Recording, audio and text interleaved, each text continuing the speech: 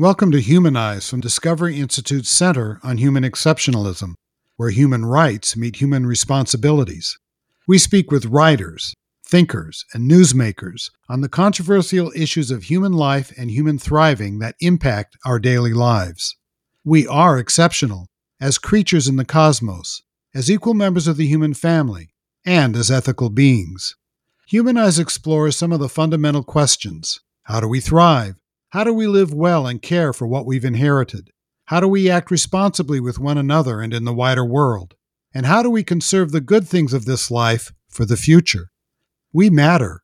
Our actions matter. Let's get into it. I'm Wesley J. Smith, and this is Humanize.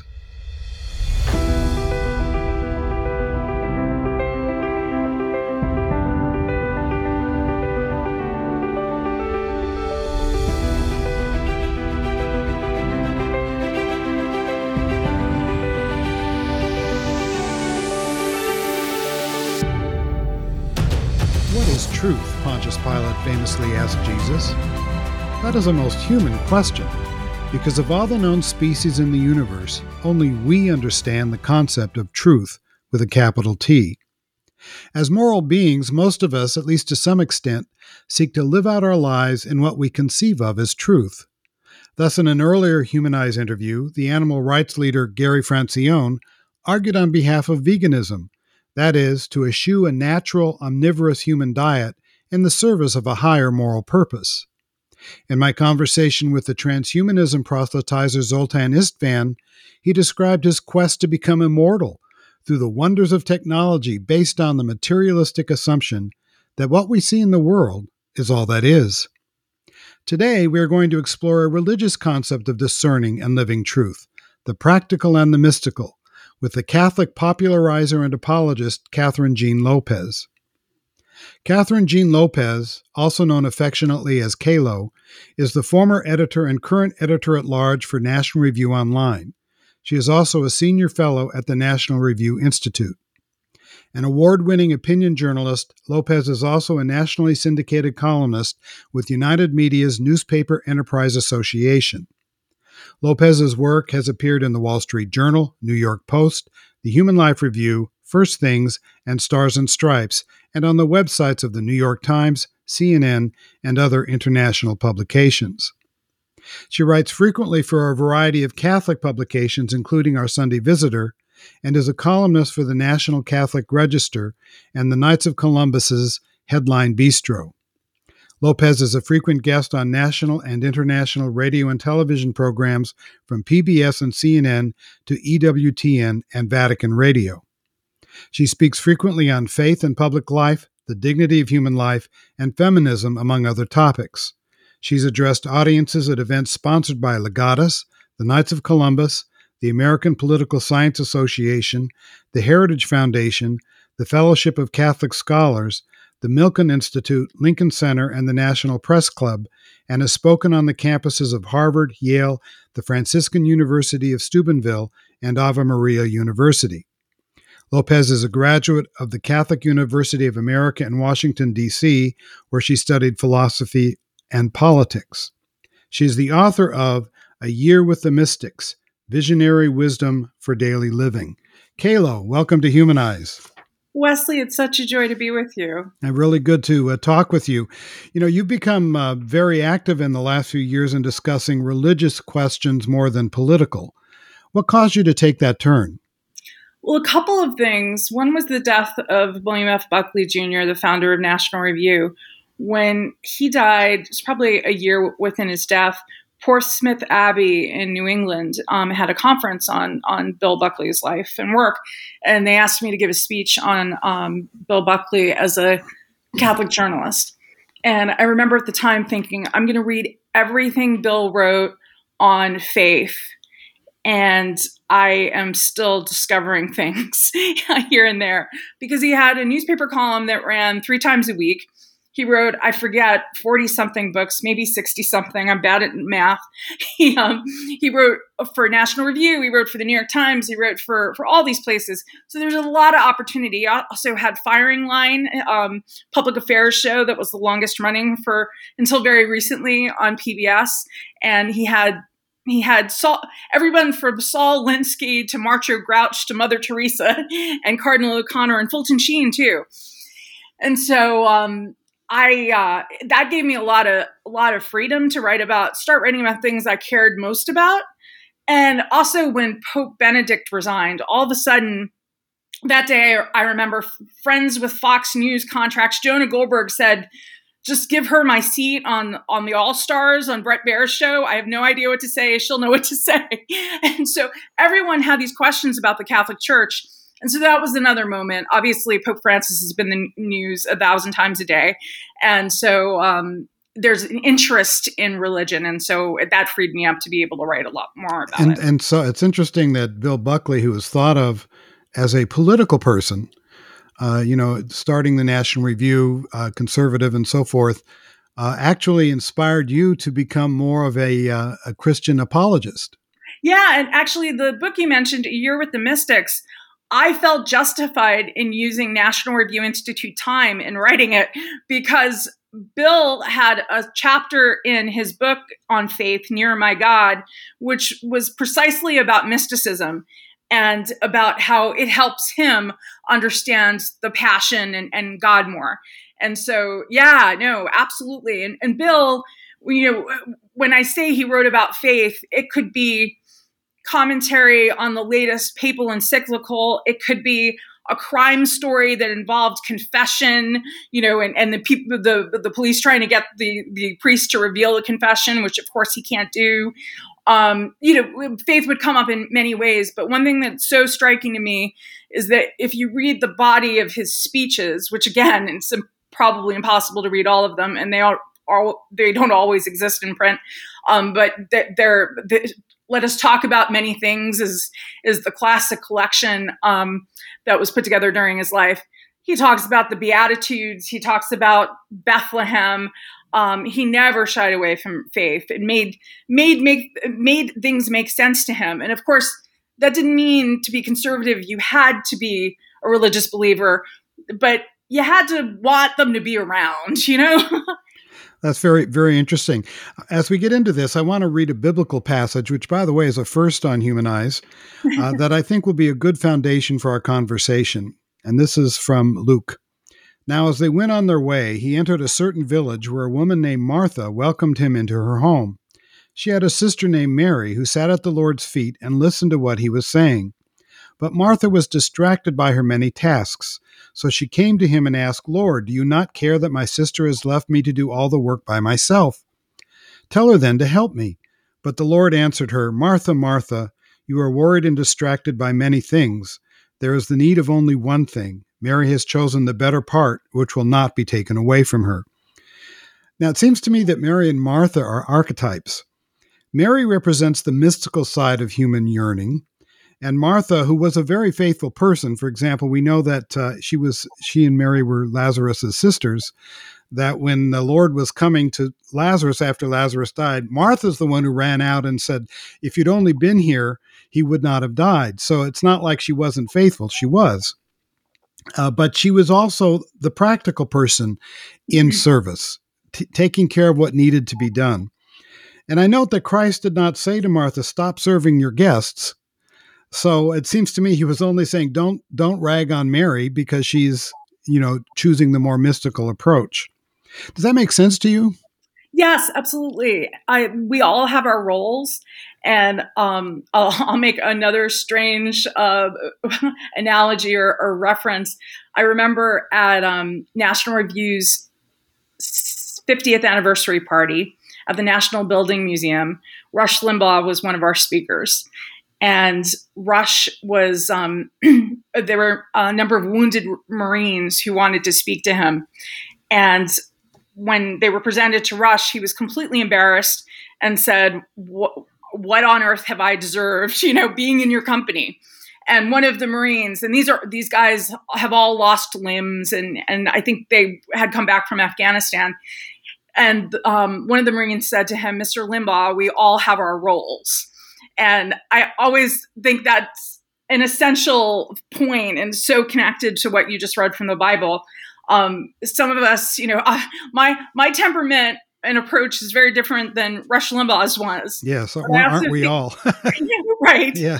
But I also think, without defending everything he ever said, there's room for more entertaining kind of commentary.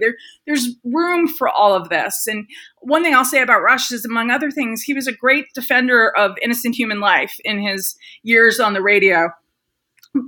Again, my point is, going back to how Jesus approached these two friends of his was, yeah, you both have your part. But I also think that the second lesson from it is we both have to be both Mary and Martha. Yes, I was going to get to that at the end, but you beat me to it. Sorry about that. We can't just be doers, or we can't just be contemplative, because we have to, first of all, we have to live in the world, for the contemplative. But also to do, you need to contemplate.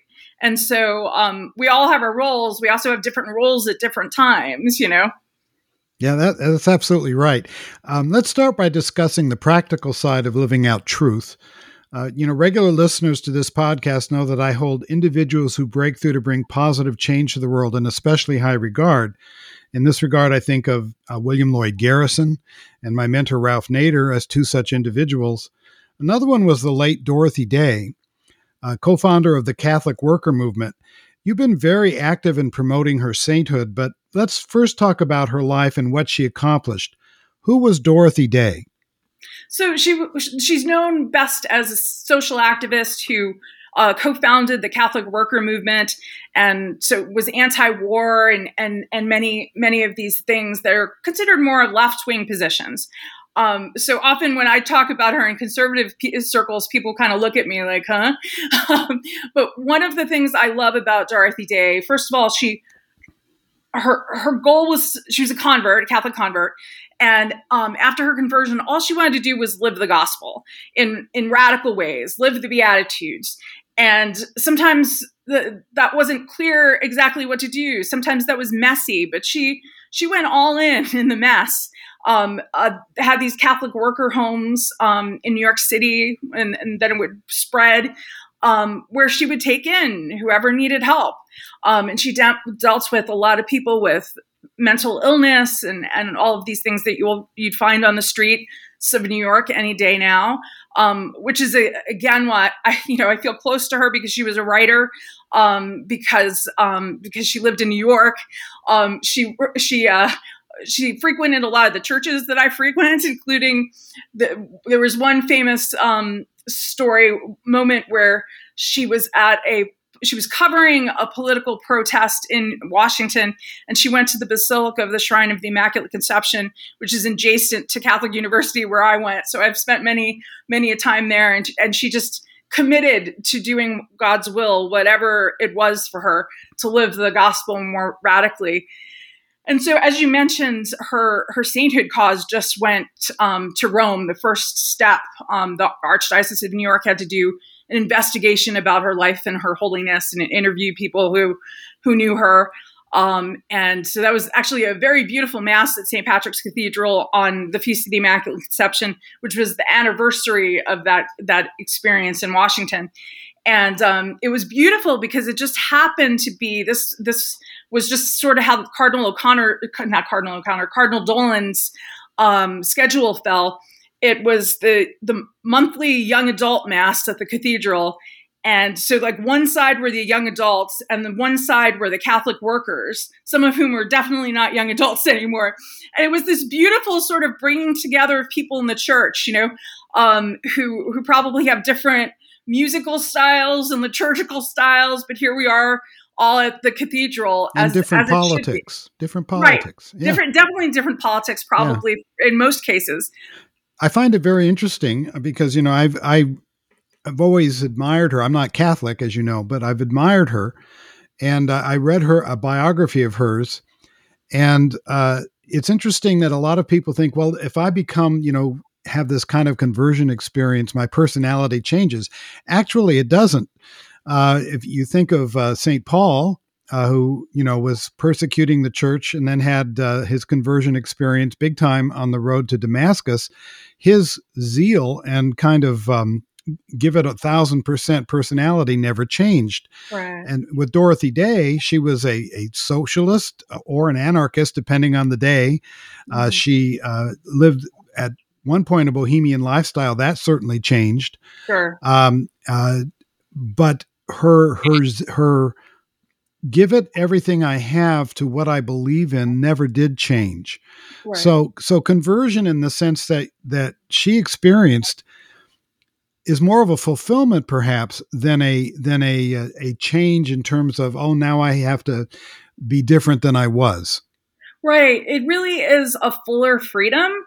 And one of the things that I think liberated her too, and to speak of the contemplative side again, she couldn't solve all the problems in the world. And she was liberated to know she didn't have to, because she actually had a savior who was going to redeem people and save them. And so she just needed to serve them in love of him.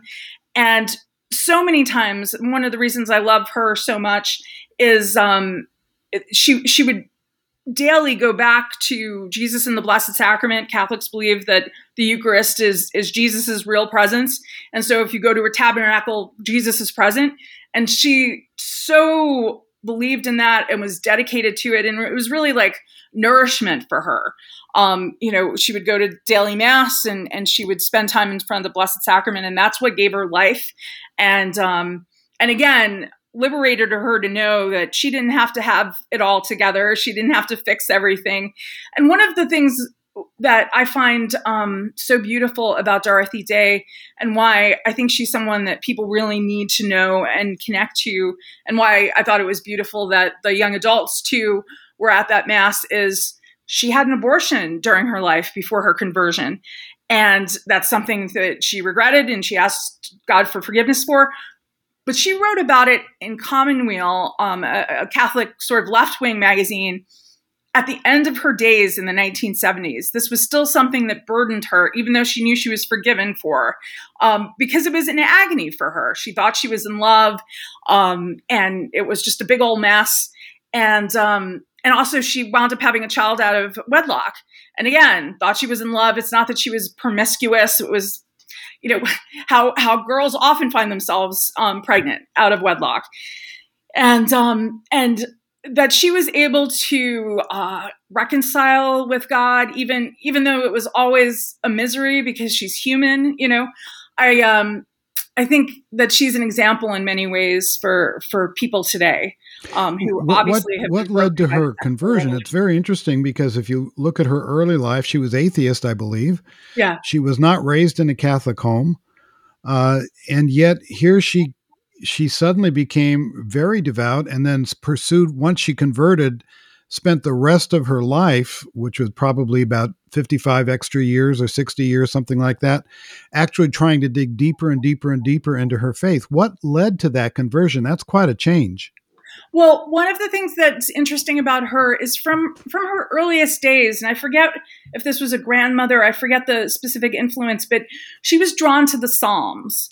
And the Psalms, for anyone who reads the Psalms, like every human emotion is in the Psalms. And there's something very consoling about that, I find, constantly.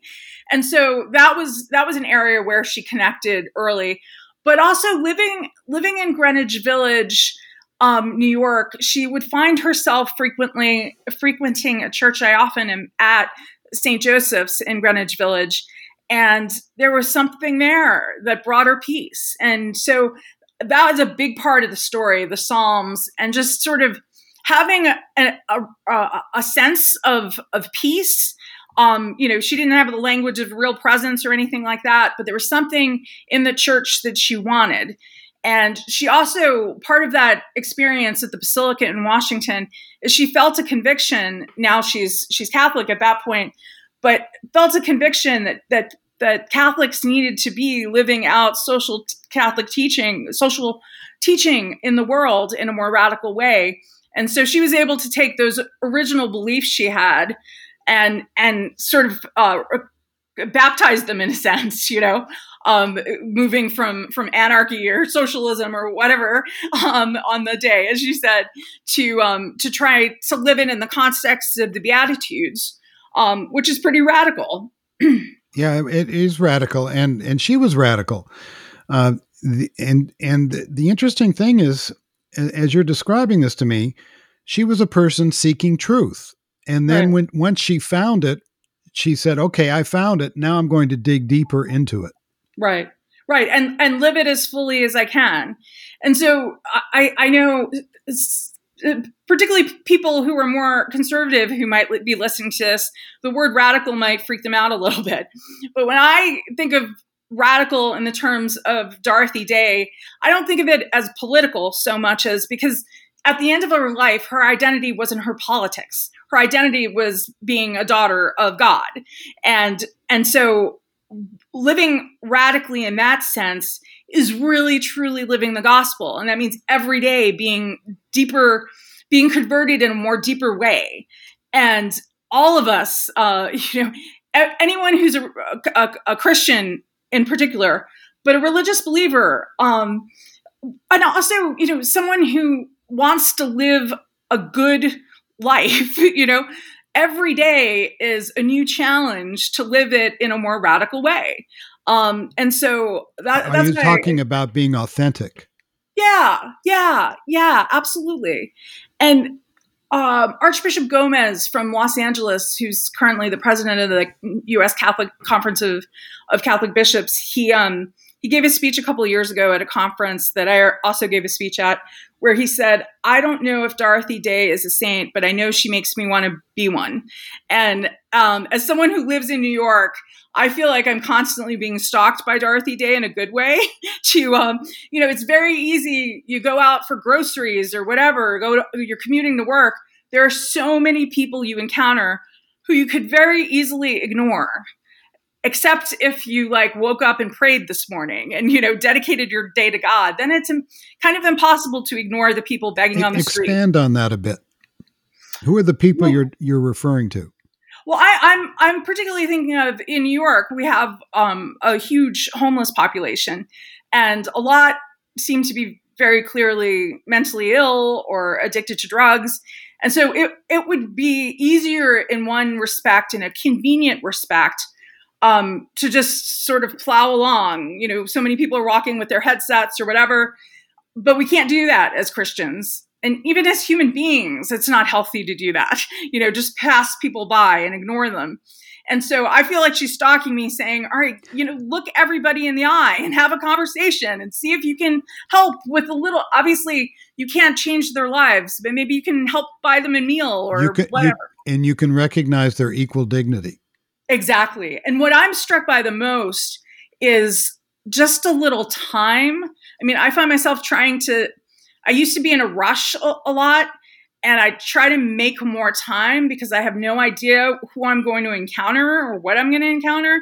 And I'm just so struck by sometimes a person who's living on the street, all they want is to know that someone cares, that they're alive, and to just listen. There's one woman who I've tried to help in various ways, but at the end of the day, the thing she cares about the most is that I actually listen to her and ask questions but also we can live super transactional lives. I'm just described an urban setting, which not everyone's in, but, just going to the store or, don't just be transactional. How many times are we tempted to be really short with someone on a phone conversation where we're trying to get a bill in order or order something or whatever it is?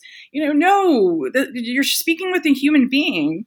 It's not their fault they're part of some crazy bureaucracy where, it takes 15 calls to get something accomplished.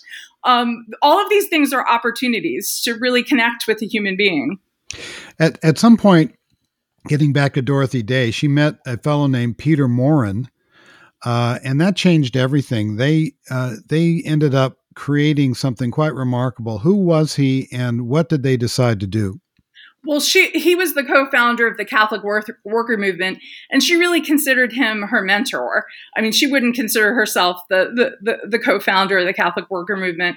And she saw in him someone who was really living what Christ set out for people to live. And so really, really followed him. And one thing that I've encountered in recent years is, I mentioned this conference. It was at St. Francis University in Indiana on Dorothy Day. And it was really beautiful, and it was a discovery for everyone who was there, because you had people like Archbishop Gomez, who obviously is, deep in the heart of the church, right? But then, in the Catholic worker movement, since she died, and I think during her life as well, there are elements that have sort of moved away from the Catholic Church, who are not sure if they're agnostic or atheist. But you also have pockets of the Catholic worker movement that are very, very much making sure they're praying morning and evening prayer and having mass and things. So what you had at this conference is, I remember I gave a speech about the continuity in Dorothy Day, John Paul II, Pope Benedict, and Pope Francis. And I blew some minds away, as one or two people said to me, because some of the sort of more left-wing or more secular Catholic workers never, ever, ever would think of Catholic worker movement or Dorothy Day in the context of a John Paul II or Pope Benedict. But and so we had some beautiful conversations actually about that. And again, one of the things that Dorothy Day distinguished Dorothy Day is that she was so dedicated to the Catholic Church. She had such a deep respect, even though she would criticize cardinals and bishops, but also had such a deep respect for the apostolic succession and all of the rest. The confession, the sacraments were so important to her, and Peter Maurin really helped her in day to day working out, like, what is this supposed to look like practically? And that's the communities they set up with the Catholic worker movement. The Catholic worker movement, as I understand it, it was almost communal living. Yeah. Where people who were in the movement would live together and serve the poor. Right. And she actually lived a life of poverty voluntarily. Right. And that continues today, not too far from St. Joseph's Church I mentioned. In New York City, there's a Catholic worker house. Actually, there are two, St. Mary and St. Joseph. St. Mary, Dorothy used to live at, actually. And actually, the eulogist at her funeral still serves at St. Joseph's. He was her final chaplain at St. Mary's when she was in her last days. And to a certain degree, she, in a sense, is almost like Saint Mother Teresa, in the sense that she would serve anybody who was in need. It wasn't saying, "Oh, if you're Catholic, I'll take care of you." Right. It was anybody, because she saw the face of Christ in every person, particularly in poor people. Right, absolutely. No, she was not checking your baptismal certificate at the door, and also in whatever way you needed help, which she wasn't always prepared for, but she trusted that God would give her what she needed to be able to serve them. At its height, how large was the Catholic worker movement? Now you get me, because I'm terrible with numbers, but what is to this day a national movement, and I know just a couple of months ago, I met a young couple who was reestablishing a Catholic worker house, I think outside of Pittsburgh. And it was so interesting because I was sort of watching them meet the Catholic workers in New York City, because they were in New York City for an event. And this particular young couple in Pennsylvania are very sort of traditionalist. And so, they're having Latin masses and things in their Catholic worker house.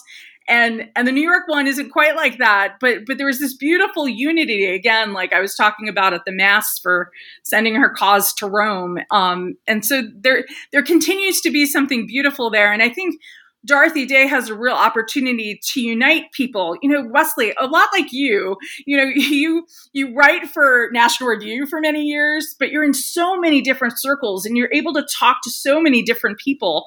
And because you're looking for truth. And there's I see you as a bridge figure too, very much like Dorothy Day. Oh, no way. But thank you. Well, you know what I mean. I don't have her courage. She was a pacifist during World War II. That took courage. That's not that, easy. that does. The other thing that strikes me about her is that there's humility and obedience, I think you referred to this a little bit earlier. One of my favorite stories was that one of the bishops, I don't remember which one, was really angry with her because she was anti-communist, but not anti-communist in a very odd way. But he didn't want her to be able to use the term Catholic for Catholic worker. And she said, okay, I'll be in obedience, but, we'll be in the church and I'll be praying for you. And he kind of said, well, never mind, keep using the word Catholic. So she did not violate her obligation of obedience, but she also stood up for herself and for her integrity. And also, I know there are some stories too where she got into some kind of scuffle with a bishop, and she would always go back to Jesus and the Blessed Sacrament in total humility, because she believed she was doing the right thing at the time, but she wanted to make sure she really was, and she's, God forgive me if I, was too harsh, or, and give me the strength. And where she got that courage was from God, from her prayer, her life of prayer. And that's moving us toward mysticism, because I said she's the practical, but I also suspect there was a great deal of mysticism in her experience. In fact, she entitled her autobiography, The Great Loneliness. That makes me think of The Dark Night of the Soul, and It makes me think of Mother Teresa, who we later, after she passed away, found out spent many years in that kind of dark night of the soul without the active light of faith, but she continued on anyway. Why did Dorothy Day entitle her autobiography The Great Loneliness? Well, I think this is also, again, why it's so important for people to know about her now, because how many people feel lonely, desperately lonely? Some people don't feel desperately lonely, have people around them, but still feel lonely because there's something missing. And I think it's that restlessness that St. Augustine talks about, right? Our hearts are restless until rest in thee, my God.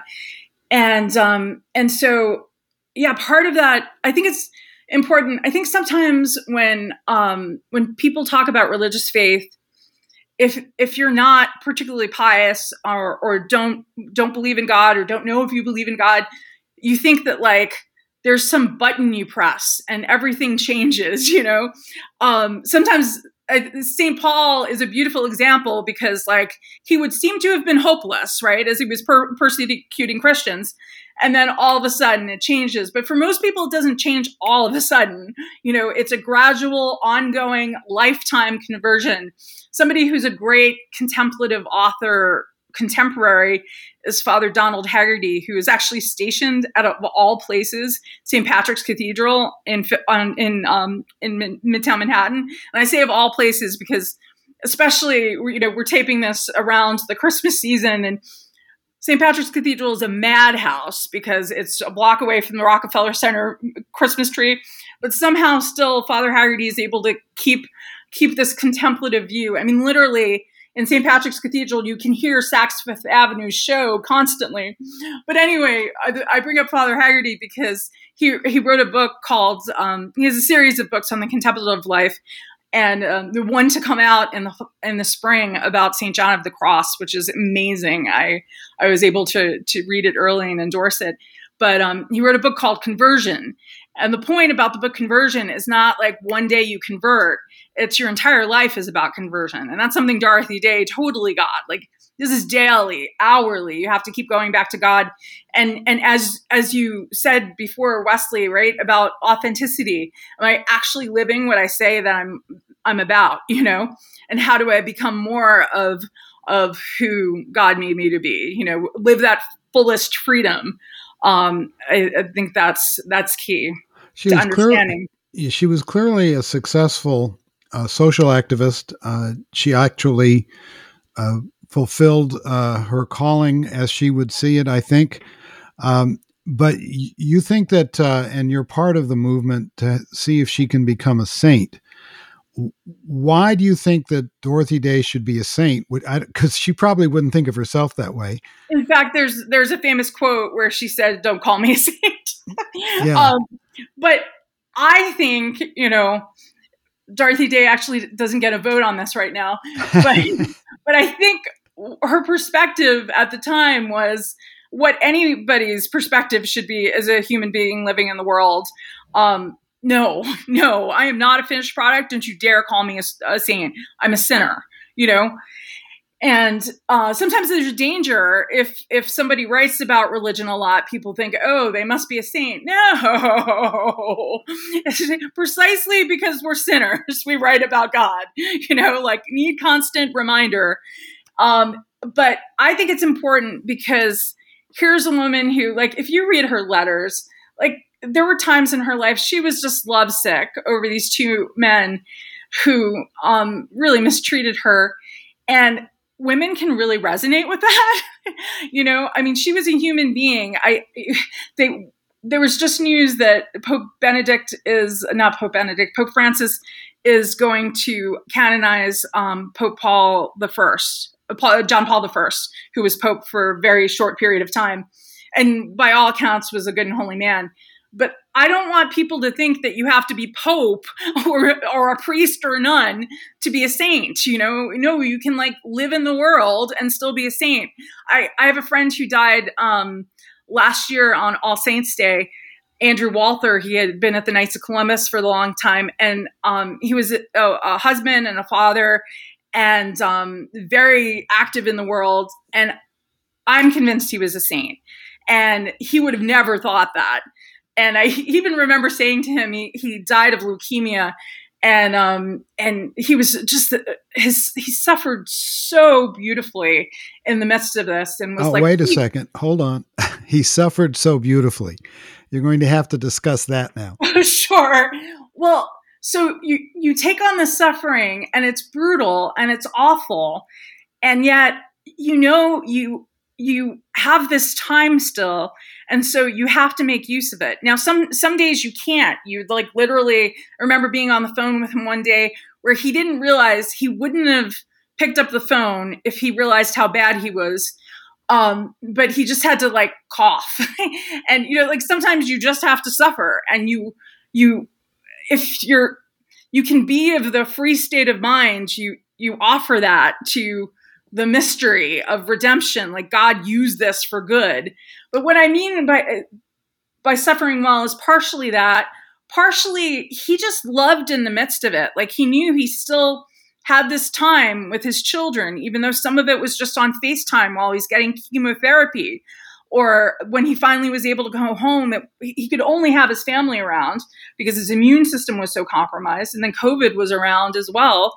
But he used every minute. And so I think that's what I mean by suffering well. And as an offering, whatever you want, God. And I remember saying to him one day, if you stay on this road, and I said, if, this is the stuff of sainthood, loving in the midst of it. And that's possible today. And that's why. And that runs contrary to the theme of much of the West today, which is the purpose of society is to prevent suffering. Right. Which leads, and we won't get into it, but it leads to the problem of, okay, we're going to eliminate suffering by eliminating the sufferer. And it leads to some very dark places, as opposed to where you're saying that when people can embrace suffering, they can actually bring good for themselves or good for other people out of it. Right. And also a deeper confidence, conviction that God's in charge and knows the whole picture, and I don't. And I mean, that's something Dorothy Day definitely had a sense of. I don't know what's going on completely. I only see a small vision of it. I have to say, with the pandemic, Wesley, one of the things that concerns me a lot is, and thanks be to God for modern medicine, and I know we're both vaccinated, and this is not an anti-vaccination statement, but from the very beginning, I was very concerned about, and hey, I have hand sanitizer too, but all of a sudden it's in Purell we trust. As long as we have enough hand sanitizer, then as long as we get lots of shots, everything will be okay. But people are still going to die. If not COVID, something else. And so this sense for to have this false security, like that's not healthy, because then when Omicron breaks out, people are all freaked out again. There was one political reporter on Twitter who basically I thought was breaking down on Twitter. I got my vaccine. I got my kid's vaccine. I think he got his booster. Like, we're supposed to be okay now. Like, no, like we can't alleviate suffering, and death. Like, no. We have a duty to mitigate it, but we can't eliminate it. Exactly. And that's what Dorothy Day was doing. We desire to eliminate it. Yeah, she was mitigating it. She was reaching out to people who were in poverty and in desperation and trying to make it a little bit easier for them. Right. Which gets us into mysticism, which is the subject of your book. What is mysticism? So the Catholic Catechism describes it as the journey of our lives to union with God. And so this gets back to the Mary and Martha issue, right? Most people, and one of the reasons I was attracted to this book, which I didn't want to write, I wanted someone else to write. I had proposed it as, it's part of a series that St. Benedict Press has, a Catholic publisher, and they have a year with the Bible, a year with Mary, a year with the saints, a year with other things. And I said, you should have a year with the mystics. And so then they said, yeah, you should write it. And I'm like, I'm not qualified to write this. But I'm so glad that I did, because one of the things that I thought was so important to put in the book was, don't just have St. John of the Cross and Teresa of Avila and the people who we know are mystics. Have Mother Teresa and John Paul II and Mother Cabrini, the patron saint of immigrants, who built so many orphanages and schools. Elizabeth Ann Seton built schools and hospitals. Really important to have people who are known as doers, because they couldn't have done what they did if they didn't spend time in prayer. And so one of the reasons I was attracted to writing this book is a couple of years ago, more than a couple of years ago now, a friend of mine, Gary Jansen, wrote a book on, it was the Stations of the Cross, with like an Ignatian approach to it. So using the imagination. And anyway, Jennifer Fulwiler, who had a radio show at the time, wrote an introduction and said, the first time I met Gary Jansen, he said something and I realized, oh, wow, he's a mystic. And I gave my mother a copy of the book for Christmas that year. And she read the introduction and said to me, next time I saw her, you said your friend wrote that book, but he's a mystic?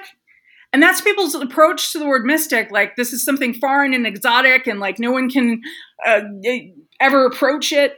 And the fact of the matter is, no, we all need to be contemplatives. And so mysticism is not something to be afraid of or think of as foreign. Or this is part of who we need to be, to tap into, we have such a movement of people who are spiritual, not religious. Part of what I was hoping, and like Target carries this book, which so excites me. I'm hoping that somebody picks it up who's attracted to the mysticism as sort of the spiritual kind of encounter, and then maybe realizes that mysticism is actually at the heart of the Christian faith. There's Augustine in here, and so many people who I think would make people think, oh, wow, I didn't realize they were mystics. You used the term contemplative. For people who might not be aware of what that means, describe a contemplative life. So one that's recollected, one that finds time for silence. That's probably about the most countercultural thing to do today, to fight for silence. I mentioned the writer Gary Jansen. He has a book called The 15-Minute Prayer Solution. And basically he's making an argument to people who think they're too busy to pray or to find time for some kind of silence. 15 minutes a day is 1% of your day. Surely you can give 1% of your day to silence, to contemplation, to meditation, to God. Particularly if you're a religious believer, like if you can't give 1% of your day to God exclusively, like something needs to be rejiggered there, And of course you can give your entire day to God. You can offer everything to God. But you need to have some silence to be able to, whether it's in front of scripture or in front of the tabernacle, or, a space in your room where you just are silent. We need to fight for that time, and to live a contemplative life. Start with 15 minutes. It's interesting. Almost every religious tradition has a mystical element. Mm-hmm. There's certainly mysticism in Hinduism and Buddhism. There's mysticism in Judaism and Islam. The whirling dervishes they're not dancers. They're involved in a mystical practice when they do that very famous twirling. So it seems to me that you're speaking of something that goes beyond Christianity, but to something that is a deep yearning in the human heart.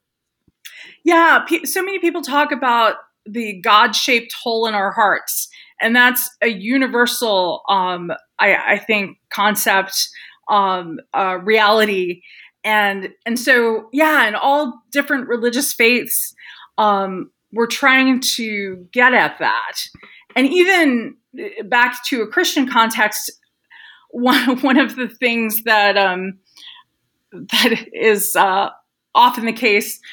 Trinity Sunday comes around in the springtime, and often you'll encounter a sermon where the priest says, well, this is a mystery. The Trinity, 3 persons, one God, it's a mystery. Well, this is why being contemplative and mysticism is so important. The idea of God as 3 persons, Father, Son, and Holy Spirit, and really like loving himself, loving these 3 persons, and loving us at the same time. It's like this awesome reality that we'll never completely grasp, but it's important to pray about and to recognize, like, if this is true, this is amazing, and want to understand more.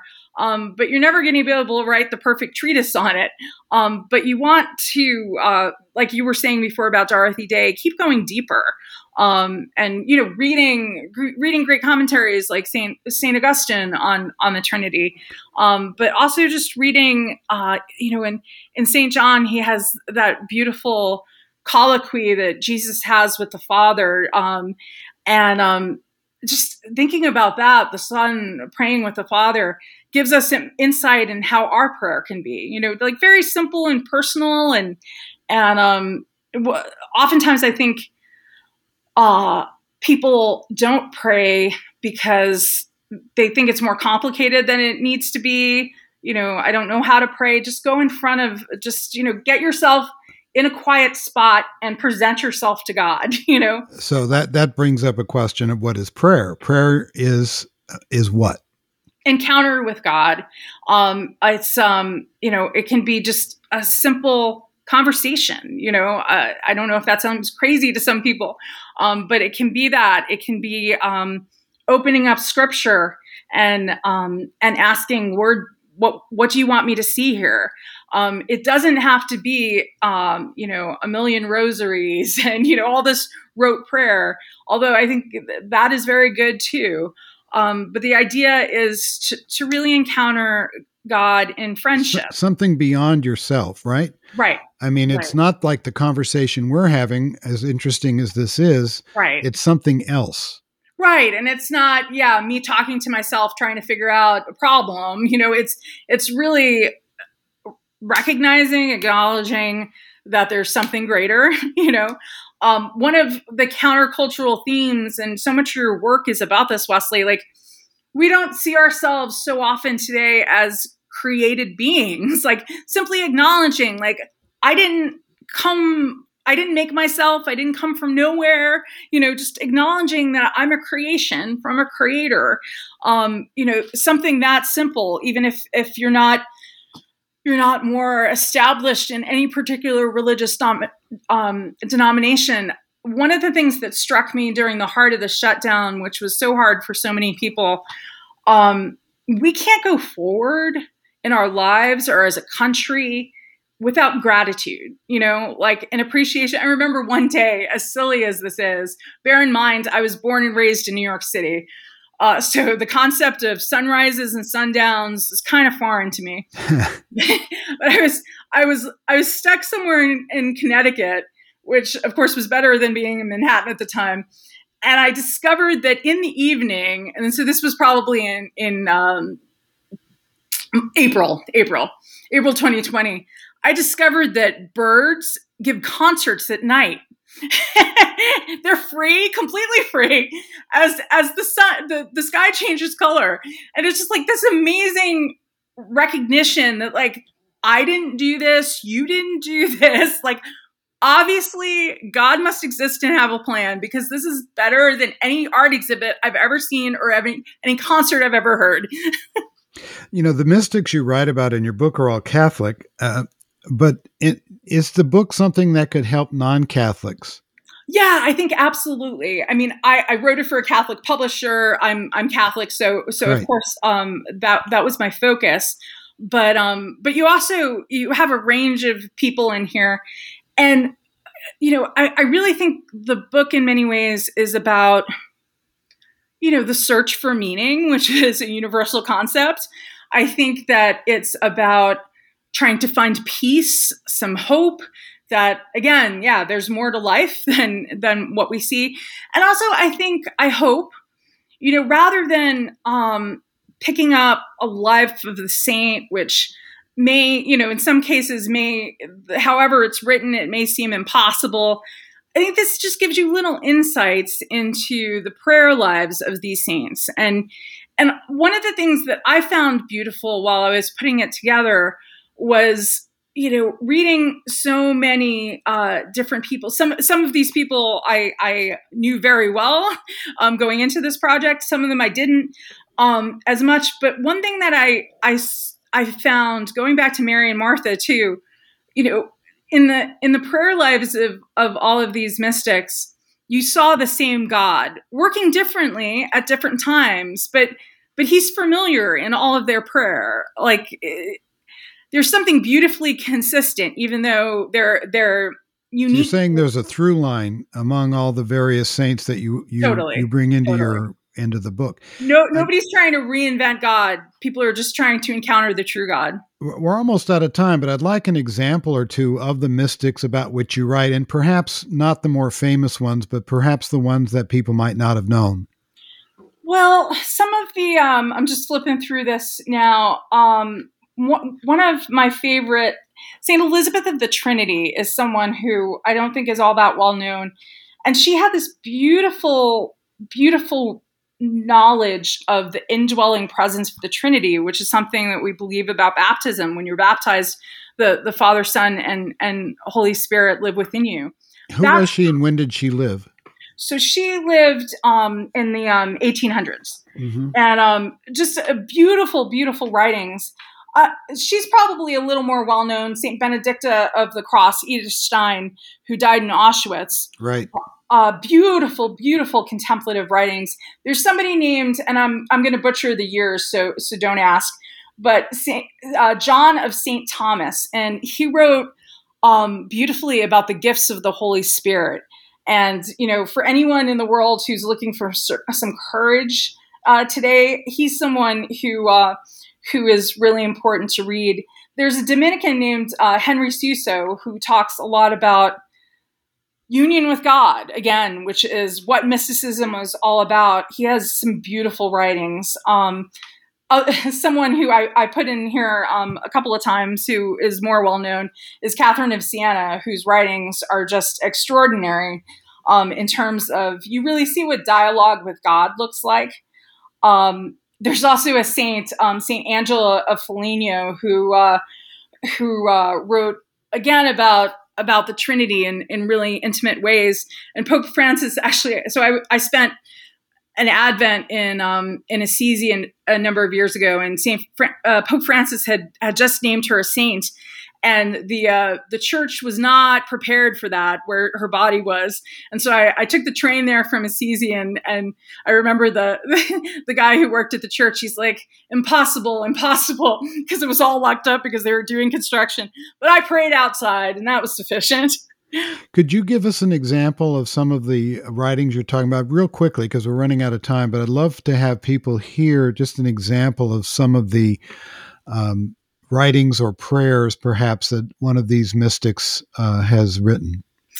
Well, something as simple as Mother Teresa, who tells us about who is a contemporary. So yeah.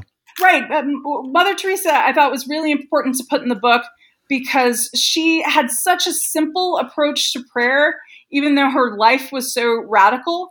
And so if you take a look at any of Saint Mother Teresa's writings, you really get a good approach to how to be simple with God.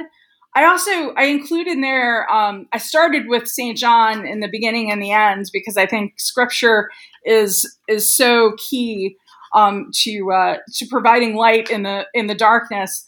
But the majority of these excerpts are either from diary entries from these saints, or from prayers that they wrote, or from letters that they wrote. One of the most beautiful things you can read of saints are their letters, because that was really like interacting with people contemporary about practical spiritual matters. And that's something that I don't think we do enough of with one another. Yeah. We're told not to talk about politics and religion. I, of course, talk about both of them all the time. But do or do not invite me to your dinner party. But read an example from your book, if you will. Just one example, that you think might be appropriate. There are so many examples. I should have prepared for this. Well, here's one from Mother Teresa, and this book has 365 entries. No page is more than 400 words, so it's very accessible. And here is an example of a very short one. Mother Teresa writes, "Love is for today. Programs are for the future. We are for today. When tomorrow will come, we will see what we can do. Somebody is thirsty for water today, hungry for food today. Tomorrow, we will not have them if we don't feed them today. So be concerned with what you can do today." And it's really... that's very Martha. It's very Martha. That's very Martha. So Mary led her to Martha. That's exactly it. She couldn't get to the Martha point without the Mary time. Exactly. That's very interesting. That's one of the reasons why Martha and Mary are two of my favorite characters, that whole interaction between them, and they're a little bit of elbowing each other, over the correct approach, which is very human, right? Exactly. And the point you, I think, have been making with Dorothy Day and your advocacy for her to become a saint, and your book, is that mysticism and faith, seeking truth, is very human. Very human, very universal, and nothing to be afraid of or think one is not worthy of or capable of, because honestly, none of us are without God, without spending time in contemplation, without encouraging one another. There's the line from Hebrews, encourage one another today. I think that's how we have to live. That's how Dorothy Day lived. That's how Mother Teresa lived. That's how we have to live. And living at this time where there's such anger and division, and even within church communities, really thinking of one another, seeing one another as human, in this struggle together. We never know what someone else is suffering. One thing that struck me over Christmas is all these pictures people post on Facebook of like the perfect family picture with pajamas in front of the Christmas tree. Right. And I always think, what was happening the minute before and the minute after? I know there was a baby crying. We don't post that on Facebook. Yeah, that's very interesting. But yeah. And so forgiving each other. I think we need to get a little more into forgiving each other. And that is not necessarily a Christian concept, certainly not exclusively. I think it's a human concept. Forgiveness breeds reconciliation. Mm-hmm. And I do think we're in a time where we need reconciliation. And we can't have forgiveness without humility. As you mentioned earlier. Exactly. And from a Christian perspective, we are forgiven. And there's parables about that. You better also forgive. The Lord's Prayer, forgive my trespasses as I forgive those who trespass against me. I mean, there's a certain connection there from being forgiven and forgiving. Well, we're out of time, but I would like to ask one last question. What's next for Catherine Jean Lopez? Oh, goodness, whatever the next moment brings. I'm so blessed to be as you mentioned earlier, at National Review for 25 or so years. It's such a blessed place to be. Many of us who have been there for a while were reading Bill Buckley in National Review when we were teenagers. Total dorks, I know. But so we get to now get paid to be total dorks. And I'm so blessed by the National Review Institute, where I run the Center for Religion and Culture and Civil Society. And so I really get to focus on the issues that I care about and bring people together on some of those issues like adoption and other issues on civil society. And so I just look forward to continuing to do those things, and grateful that anyone ever wants to have my opinion on anything. Well, that's terrific. Thank you for your passion, Catherine. Thank you, Wesley, for all the beautiful work that you do. Thanks for listening to Humanize from Discovery Institute's Center on Human Exceptionalism, where human rights meet human responsibilities. Discover all the good work of the Center on Human Exceptionalism by visiting discovery.org/human. We can only do this work, speaking on behalf of human life, human thriving, and our exceptional place in this world and our cosmos, with your support. We invite you to make a one-time gift today and to consider starting a monthly gift to support the Center on Human Exceptionalism and this show. Wherever you're listening to Humanize, please take a moment to rate and review the show. You matter. Your actions matter. Be bold, be exceptional, and be back soon.